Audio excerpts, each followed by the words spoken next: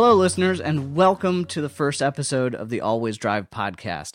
I'm your host, Devlin Riggs, and I'm so excited to launch something that has been kicking around upstairs in my brain for a long time now.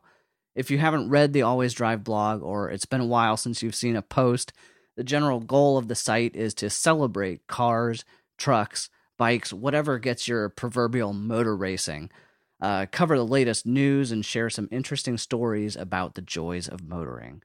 I try not to take myself too seriously. Life is too short not to. So I hope you'll have some fun and enjoy what you hear. For this week, I've carefully crafted a show for you, listeners, but the format is much like whether or not we'll ever see a mid-engine Corvette up in the air. So please let me know your feedback and what worked and what didn't. With that, it's been a huge week for cars with both CES and the Detroit Auto Show, so let's jump right into the news.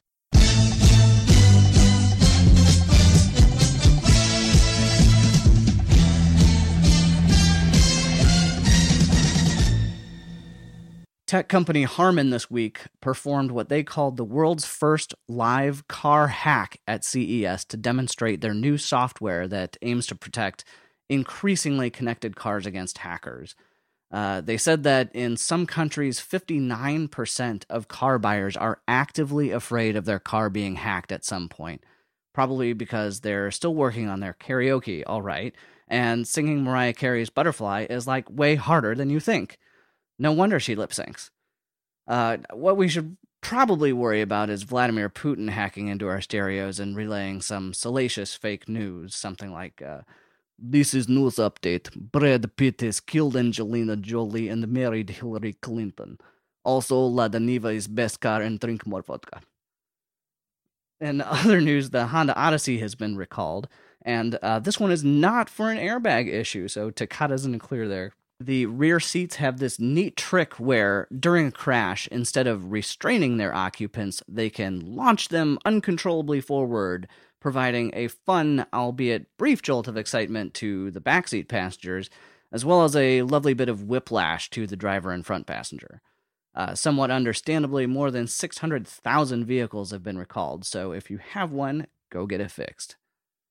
Kelley Blue Book is predicting that Americans will buy 17.3 million new cars in 2017, which is down slightly from 17.5 million in 2016, which echoes several industry analysts' forecasts that the U.S. has reached peak car, and sales have plateaued.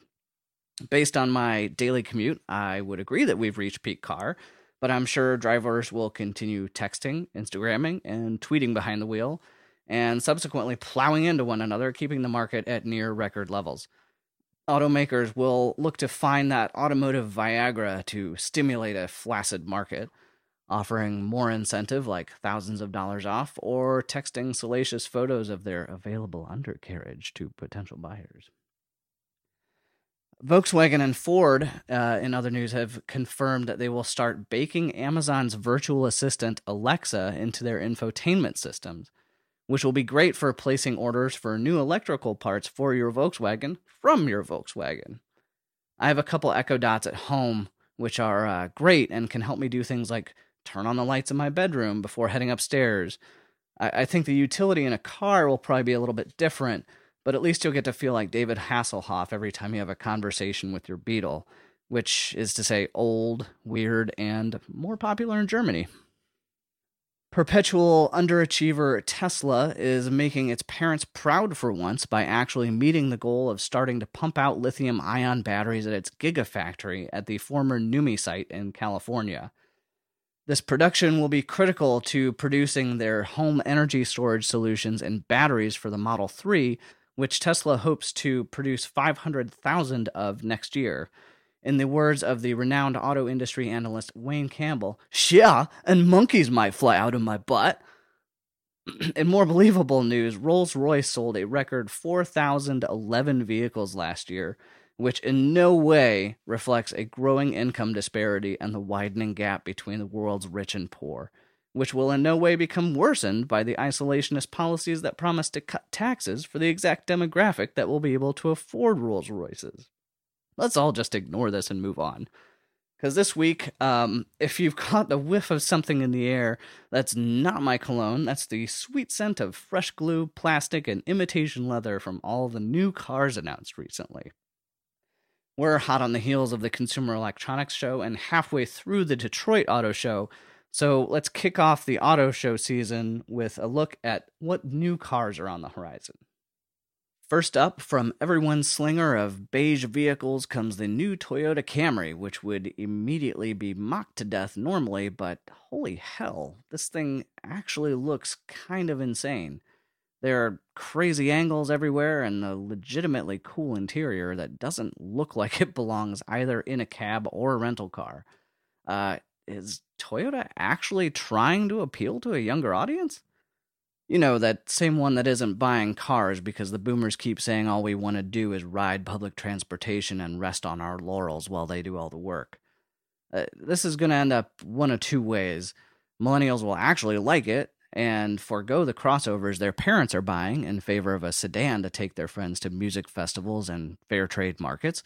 Or Toyota will have turned off buyers so much that they'll have to pull an about-face in 2 years and introduce the beigest ever Camry, not with extra beige, to get older buyers back in the door. It'll be interesting, but I like that Toyota isn't just turning out the same old plastic cladding. I think it really bodes well for their future, especially with the new Supra that's supposed to be announced soon. Next up is the Kia Stinger GT. Look out, the Germans! The Kia Stinger GT is here to eat your lunches and take your women! A twin-turbo V6 coupe bastardization sedan mixture thingy with 365 horsepower that's basically a new Hyundai Genesis sedan with less rear headroom sure sounds like a great idea when you consider how well the Genesis sold. Wait, it didn't. Anyway, the obvious joke here is on Kia reliability and, hey guys, remember the Sedona and the Rio? Ha, what pieces of shit, right? But the truth of the matter is that Kia's reliability is right up there with its sister brand Hyundai now, and they're in the top 10 among all car manufacturers. Sure, this car will lack the social grandstanding of driving around in something with a 3-pointed star, 4 interlocked wings, or a weird Bavarian flag-style circle, but the reality is it'll blow the doors off anything that isn't an AMG, RS, or M car from those brands, and probably last a lot longer too. I drove a V8 Genesis recently, and the power was there, though the handling sucked, and the car just sort of lacked a character. It was well executed, but it wasn't exciting, which is I think where both Hyundai and Kia have some ground to make up. I'll be the first to point and laugh when the Kias constantly have turbo issues, as my best friend's Kia perpetually had, but I'm actually pulling for them here. Next up, we have the Chrysler Portal concept, which is made by taking 1 part Tesla Model X, 1 part building scaffolding, and probably 1,000 parts shy of having everything it actually needs to work properly because it's a Chrysler. I guess the Consumer Electronics Show might as well be part of an auto show now, given how inseparable technology is from cars. And indeed, tech is integral to the new Chrysler Portal. It's all electric, semi-autonomous, with 3 different flavors of autonomy, allowing you to pick the rate at which you allow the machines to take over and kill us all. It's apparently targeted at millennials, who, until just recently, were being driven around the suburbs by their mom in a Dodge Grand Caravan and are terrified of actually learning to drive entirely by themselves. Apparently the future is all about ride-sharing and living in the big city where you don't need a car, so the Chrysler Portal will be a perfect transition for millennials. They'll buy this thing, own it until it starts falling apart in 2 years, then sell it and swear off cars forever because they just break down on you. Why would you even bother? My bike can go just as fast as your car can in the city anyways. In more exciting news, the McLaren has sort of unveiled the successor to the MP4-12C, or 650S, or whatever it's called now. And the new car is codenamed the P14, which sounds more like a battleship attack than a car name. It's going to be lighter and faster and probably uglier than the previous generation, as the current theme among supercar makers. What's really interesting about the P14, though, is the way that McLaren is releasing information. Rather than a really dark photo of a wing mirror or a taillight or a silhouette, they released a brightly lit image, of the entire chassis, or as they call it, the monocage 2. As far as I'm aware, this is the first instance of a car maker ever being accurately called a monocoque tease. More relevant to probably everyone is the announcement of the new hybrid Mustang and hybrid F-150. This sort of had a feeling of inevitability to it, didn't it? You know, the world's best-selling vehicle every year and the world's most classic pony car. They couldn't possibly avoid the hybrid bug, and really nor should they have. The EcoBoost 150 and Mustang have already proven successful, and the next logical step to future-proof them is to hybridize them. They plan to have these on the road by 2020, so in a few years you'll have to keep your eyes peeled for F-150 hybrid drivers shouting, "Hey man, you're part of the problem, not the solution," at Ram drivers, while Mustang hybrid drivers rip sick burnouts, lose control, wind up wrapping their car around a tree, but then being more concerned about the tree's health. Next, the definitely totally real company Faraday Future has also debuted its definitely totally really a car, FF91, which has a definitely totally real 1,050 horsepower and speeds to a definitely totally real 60 miles an hour in 2.5 definitely totally real seconds. The actually legitimately real Tesla Model S does a slightly slower 0 to 60, makes do with less power and looks less cool, but the thing about it is, it actually exists.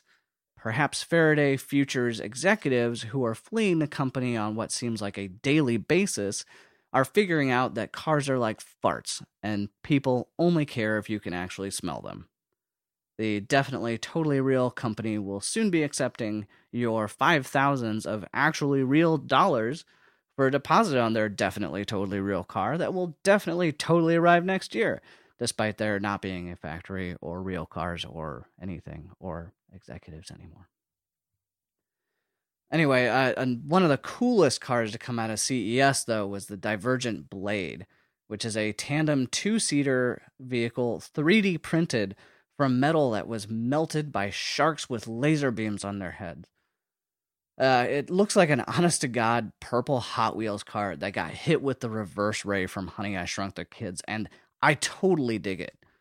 Because unlike normal concept cars, which have some new cool bit of tech to them, this seems like a totally disruptive entry into the automotive industry. Just a completely different way of manufacturing cars, which could lead to some dramatic changes in the designs cars use, because anything is theoretically now buildable. This will mean lighter weight, improved rigidity, better safety. You'll need smaller motors to propel lighter weight cars, and they'll be less complex because parts won't need so many different elements to work. Peugeot has apparently signed on to work with Divergent in its future vehicles because, of course, France is at the forefront of intelligent vehicle design all of a sudden. In related news, left is right, up is brown, but I can't actually wait to see what comes of this technology. Volkswagen, still doing their best impression of Neo from The Matrix, is continuing to dodge the Dieselgate bullets and deflect attention onto something new and shiny. Their newest and shiniest distraction is a 5th new microbus concept. 5!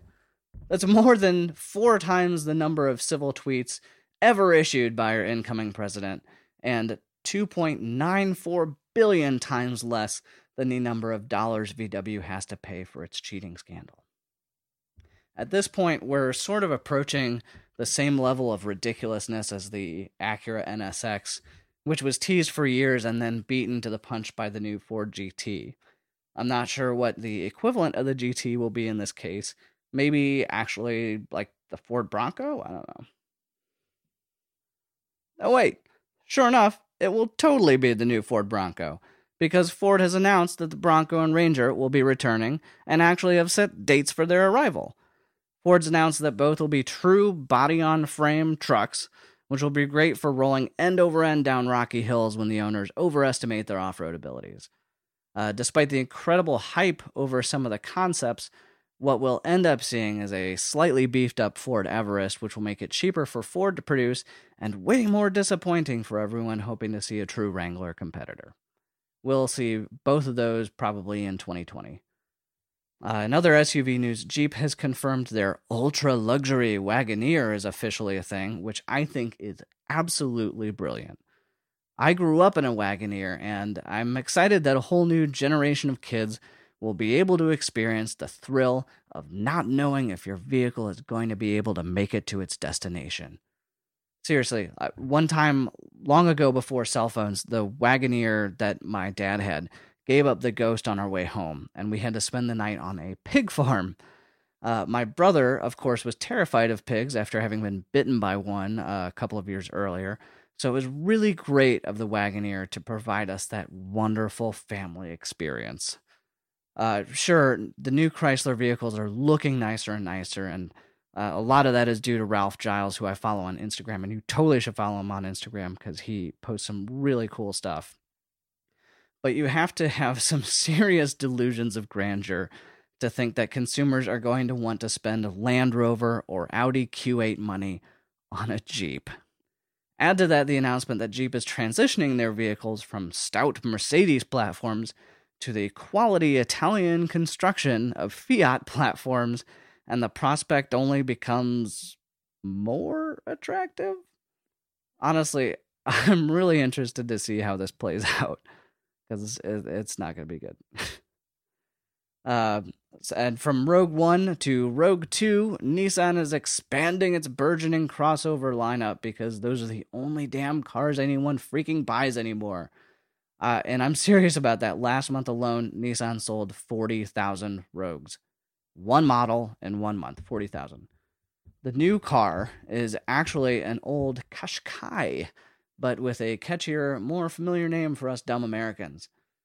The compact crossovers, basically stilted hatchbacks, are the new hot thing, and the Rogue Sport will provide a not juke version for buyers looking for a normal-looking vehicle that is in no way better than a Mazda 3 hatchback. Chevy also announced a new SUV, the Traverse, which, just like the last Traverse, will bore the piss out of people who have to write about the Traverse. You know, that's a little harsh. I actually drove the Traverse's badge-engineered sibling, the GMC Acadia, as a rental car and was pleasantly surprised by how comfortable it was, and even compared it favorably to my parents' old Mercedes SUV. The new one should be even better than a 15-year-old Mercedes, I hope. It's fine. I'm still not going to buy it, but maybe I'll look forward to renting it a little more. Another SUV, Audi unveiled their large, range-topping Q8 SUV in Detroit, further cementing their plans to take a larger share of the stupidly large crossover market. It's huge, has a ton of seats and a bunch of power, and it's a hybrid or something, and there's leather stitching on everything, and none of this really matters.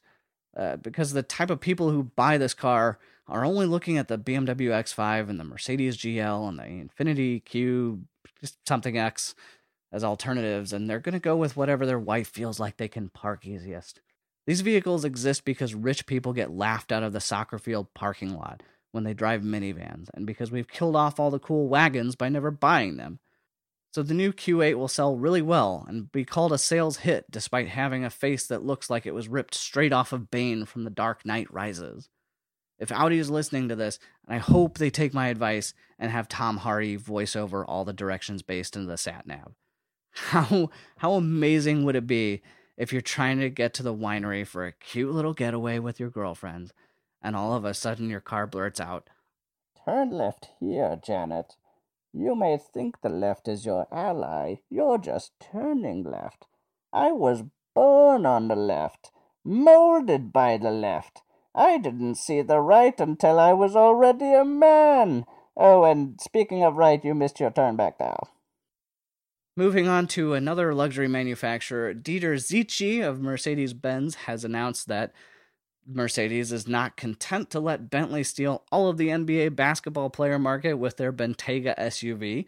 In fact, they're going to release a stretched version of their already stretched GLS SUV and brand it a Maybach, which will only add about another $120,000 to the already $120,000 price.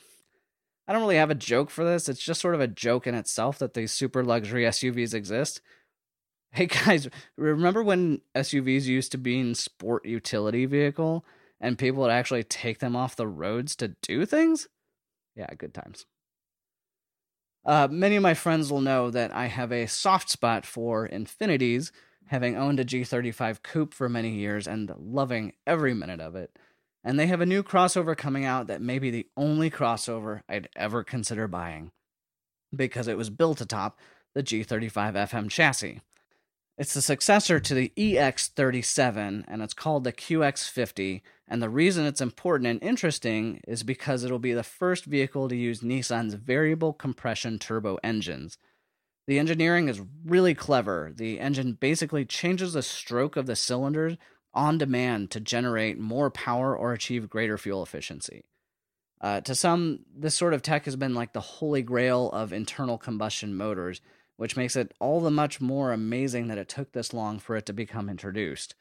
Unfortunately, Infinity's Q50 hybrid, the sedan, which is the new G37 sedan, the hybrid model that is a piece of shit with unpredictable power delivery and a juddering transition between gas and electric power, and nobody was more disappointed by that than me. So this VCT motor may be Nissan's stopgap until all cars inevitably transition to electric vehicles. And, I mean, reliability is yet to be tested, but if Nissan can achieve the same quality they got with their late 90s Sentras, we might be seeing these cars well into the future, just with one side of the rear bumper dragging ass down the freeway. Meanwhile, hot on the heels of their Odyssey recall, Honda has just announced a new Odyssey, and they're pretty sure they excluded the ejector seats this time. The new Honda middle finger to third-row SUVs and old-school callback to a selfie-less generation is basically the same as the old one, with some clever new bits. Same chassis, same motor, with slightly more power, some sort of design, but with more flame surfacing, which makes door dings impossible to remove. They'll start appearing in showrooms next year and in driveways of smart parents who refuse to be shamed by the fucking Q8 owners shortly thereafter. That's it for the new cars. We do, unfortunately, have some obituaries to include this week. First is the Mitsubishi Lancer. The platform for the Lancer Evolution series of crazy turbocharged all-wheel drive cars, as well as one of my favorite cars, the Evolution 6, which I grew up recklessly driving around all sorts of European racetracks in glorious standard definition through Gran Turismo 2. Is going the way of the dodo. The death of the Evo is sad because the WRX has no real direct competitor in the rally cars a daily driver segment anymore, but that was killed off in 2015, and I really don't think we should mourn the death of the Lancer. In a world where you can own a Civic, Corolla, Focus, Mazda 3, or even a Hyundai Elantra, why would you bother with the Lancer? It's like the automotive equivalent of the custard-filled maple-glazed donut at the gas station. Sure, you'll still get it if it's the only thing there, but you won't feel good about it later, and you'll probably leave a mess on your pants. In actually sad obituary news, the Chevy SS is also dead, which was absolutely bound to happen given poor sales and the discontinuation of manufacturing in Australia, the only country with enough balls to put a Corvette engine in a non-luxury sedan, apparently. I always smile whenever I see one of these, which I do on most days because there's one in the parking garage in my office. I don't think many people got that the SS was an understated Malibu look-alike with a ton of power in addition to reasonable practicality. The problem with it was that its MSRP started in the high 40s without any options, putting it way out of range for many buyers who could afford the Focus ST with similar practicality and enough power for half the price. And the people who could afford it were older, probably post-kids, in full-on midlife crisis mode, and ended up buying the king of midlife crisis cars, the Corvette.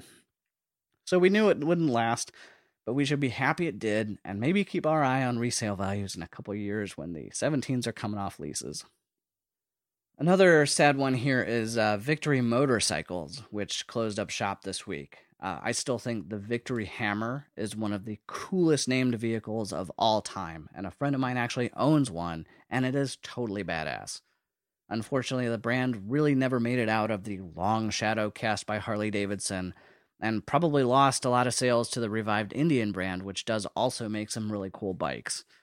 For car enthusiasts out there with little frame of reference for bikes, I'll try to break it down for you. It's like if you lived in a small town and there were only Applebee's and O'Charlie's, which for the sake of our metaphor will be Harley Davidson and every Japanese bike manufacturer lumped into one restaurant. Then a really awesome West Coast taco shop opens up offering like Korean fusion and all sorts of delicious shit that's totally just as good as, if not better than, Applebee's and O'Charlie's, but everyone else only eats at those places, so the taco shop goes out of business. It's sort of like that, so yeah, it sucks that victory's gone. And now it's time for a segment that I'm going to call our deep dive. It's one subject that has gotten a lot of attention this week, and I wanted to take a really in-depth look at it, so here it is, your deep dive segment. Now, a metric ton of the news this past week has obsessed over Donald Trump and his threats against auto manufacturers for building cars outside of the U.S. What's sort of amazing about Donald Trump is that he's a businessman who has made a lot of money. He understands that businesses exist to make money, yet he's going after every auto manufacturer who sells in the U.S. because they don't exist to make jobs. It's just absolutely hypocrisy at its finest, and that's a word I want you to hang on to for this segment. Toyota has recently earned Trump's ire for moving their Corolla assembly from Canada to Mexico. That's the same Toyota that's invested $10 billion in the U.S. in the past 5 years and plans to do the same over the next 5 years and operates 10 plants in 8 different states. Trump has threatened Toyota with big border taxes if they move the Corolla down there. But these sort of tariffs placed on small cars will eliminate the already small margin that companies make on them. And it won't be the car companies that pay the price. It'll be the U.S. consumers onto whom the price increase will be passed. Many people buy compact cars because that's what they can afford. And if they can't afford them anymore, then maybe they won't get to their own jobs because their old GMC Jimmy finally crapped out for good. It'll hurt dealerships, which employ, you guessed it, Americans. And it's not just small cars. Toyota said that the price of Camrys, which are built in Kentucky, could jump more than $1,000 just because parts are sourced from outside the U.S. Even worse off than Toyota, though, will be Nissan, which makes more than 800,000 cars in Mexico each year. In total, Japanese auto manufacturers make less than half the number of cars they make in the U.S. and Mexico. And although Mexican production is growing, it won't stop, no matter how much King Trump decides to levy on imports. As one Japanese auto executive put it, it's too late to turn back the clock. Even if factories return to the U.S., it wouldn't be to employ American workers, it would be to utilize robotic manufacturing and cut down on transportation costs, in addition to take advantage of tax incentives that would probably be there for them. Ford's recent decision to cancel a $1.6 billion plant in Mexico in favor of investing in an existing Michigan plant was also credited as a win for Trump, but the underlying factors behind the decision belie any real relationship to the incoming president. First, small cars aren't selling like they used to, which is what the Mexican factory would have produced. Second, the factory will be retooled to produce EVs and advanced hybrids, which echo a wider industry trend and directly fly in the face of Trump's edict to remove all environmental protection regulations on cars. That's just not going to change what cars are. Third, it was a shrewd time for Ford to make such an announcement, tacking onto the stories already swirling about regarding Mexico production, so real kudos to the Ford PR and marketing teams there. And, I mean, it's true that globalization has been a real bitch for many unskilled workers and skilled workers who have found their jobs drying up or shipped overseas to people willing to work for less money. The problem is that that's just the world we live in now. And isolationist policies harken back to the days of men in caves, which is perhaps why Trump's tweets sound exactly like they were written by a caveman. Toyota Motor said we'll build new plant in Baja, Mexico to build Corolla cars for U.S. No way! Build plant in U.S. or pay big border tax. The only way to ensure that auto companies exist for the benefit of the people is to nationalize them and control them completely, which is the opposite of the deregulation on which Trump has so ardently campaigned. See, I'm spoiled here because I actually have a time machine which allowed me to travel to a press conference on January 21st of this very year to hear what Donald Trump has to say about the auto industry after his inauguration.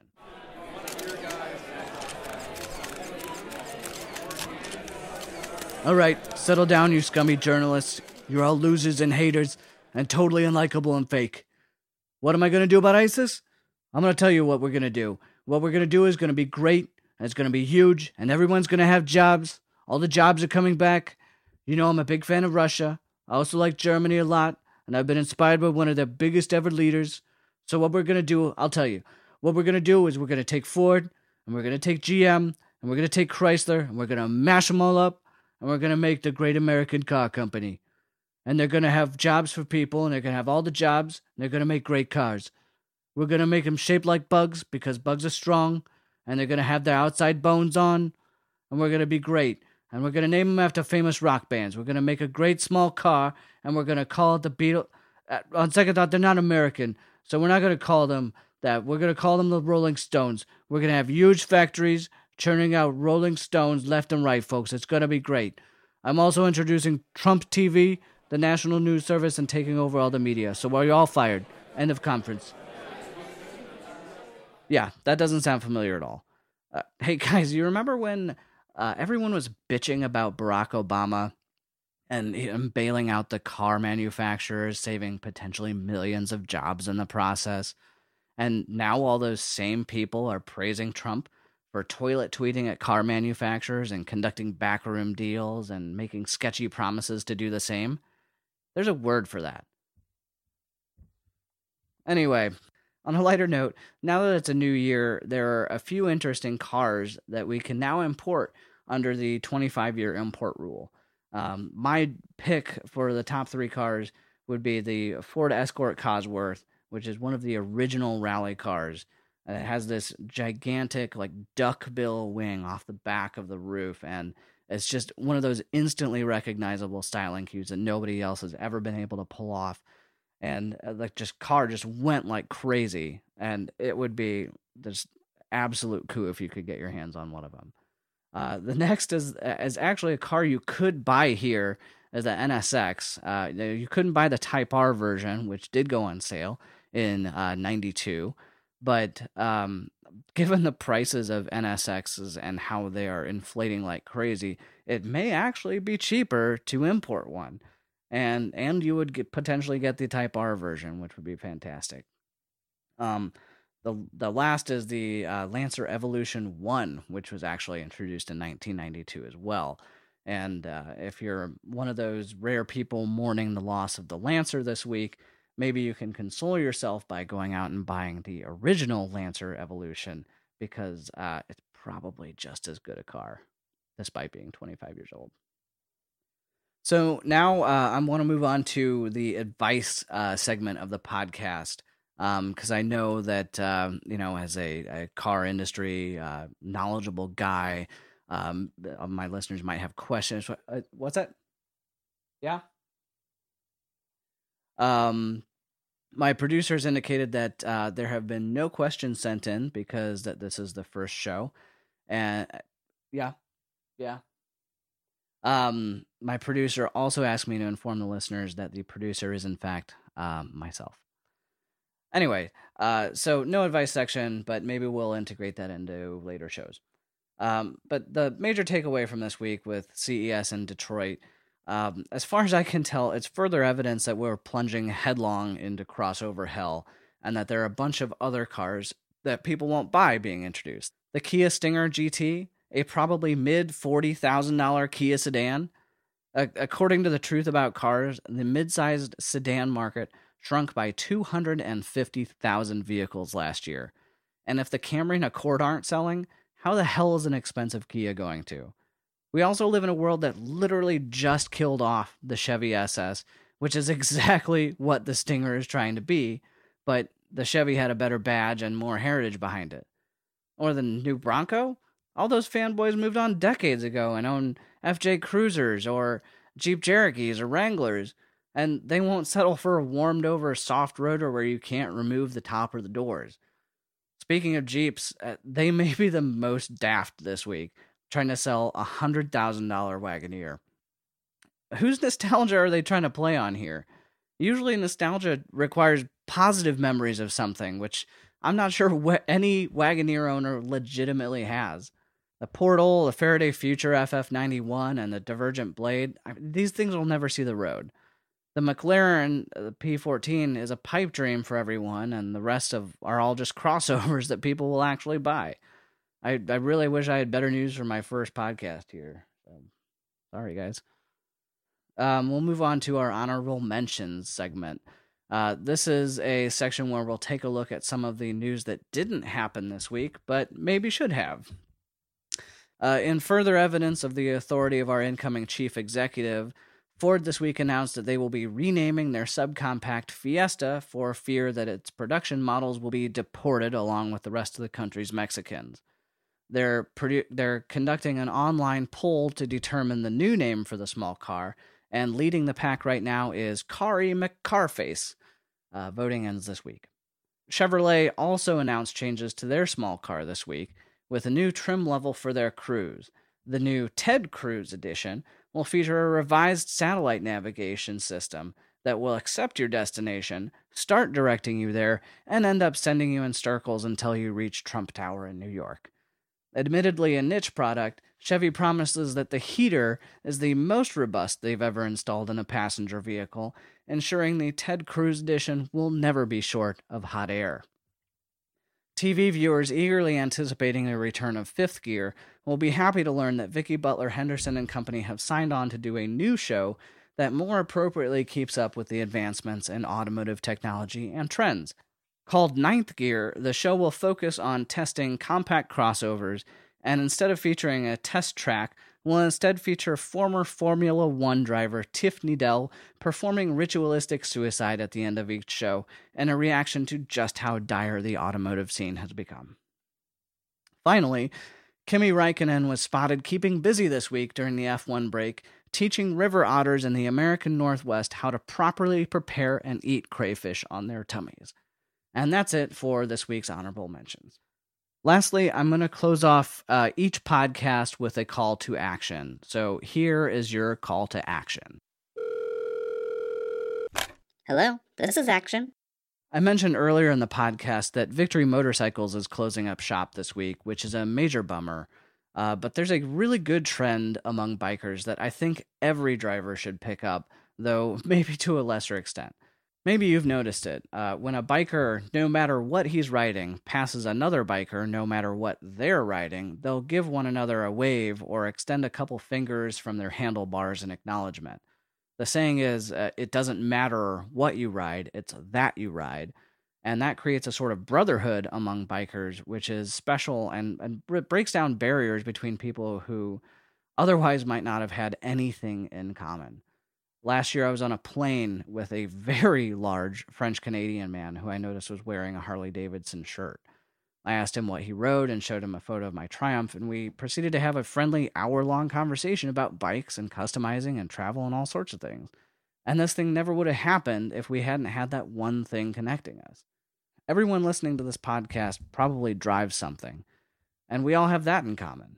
I don't mean that we should start waving to one another on the freeway like some sort of demented, cracked-out lunatic, but that we should try to be good to one another. Back when I started out modifying cars and getting really into them, it was always import versus domestic.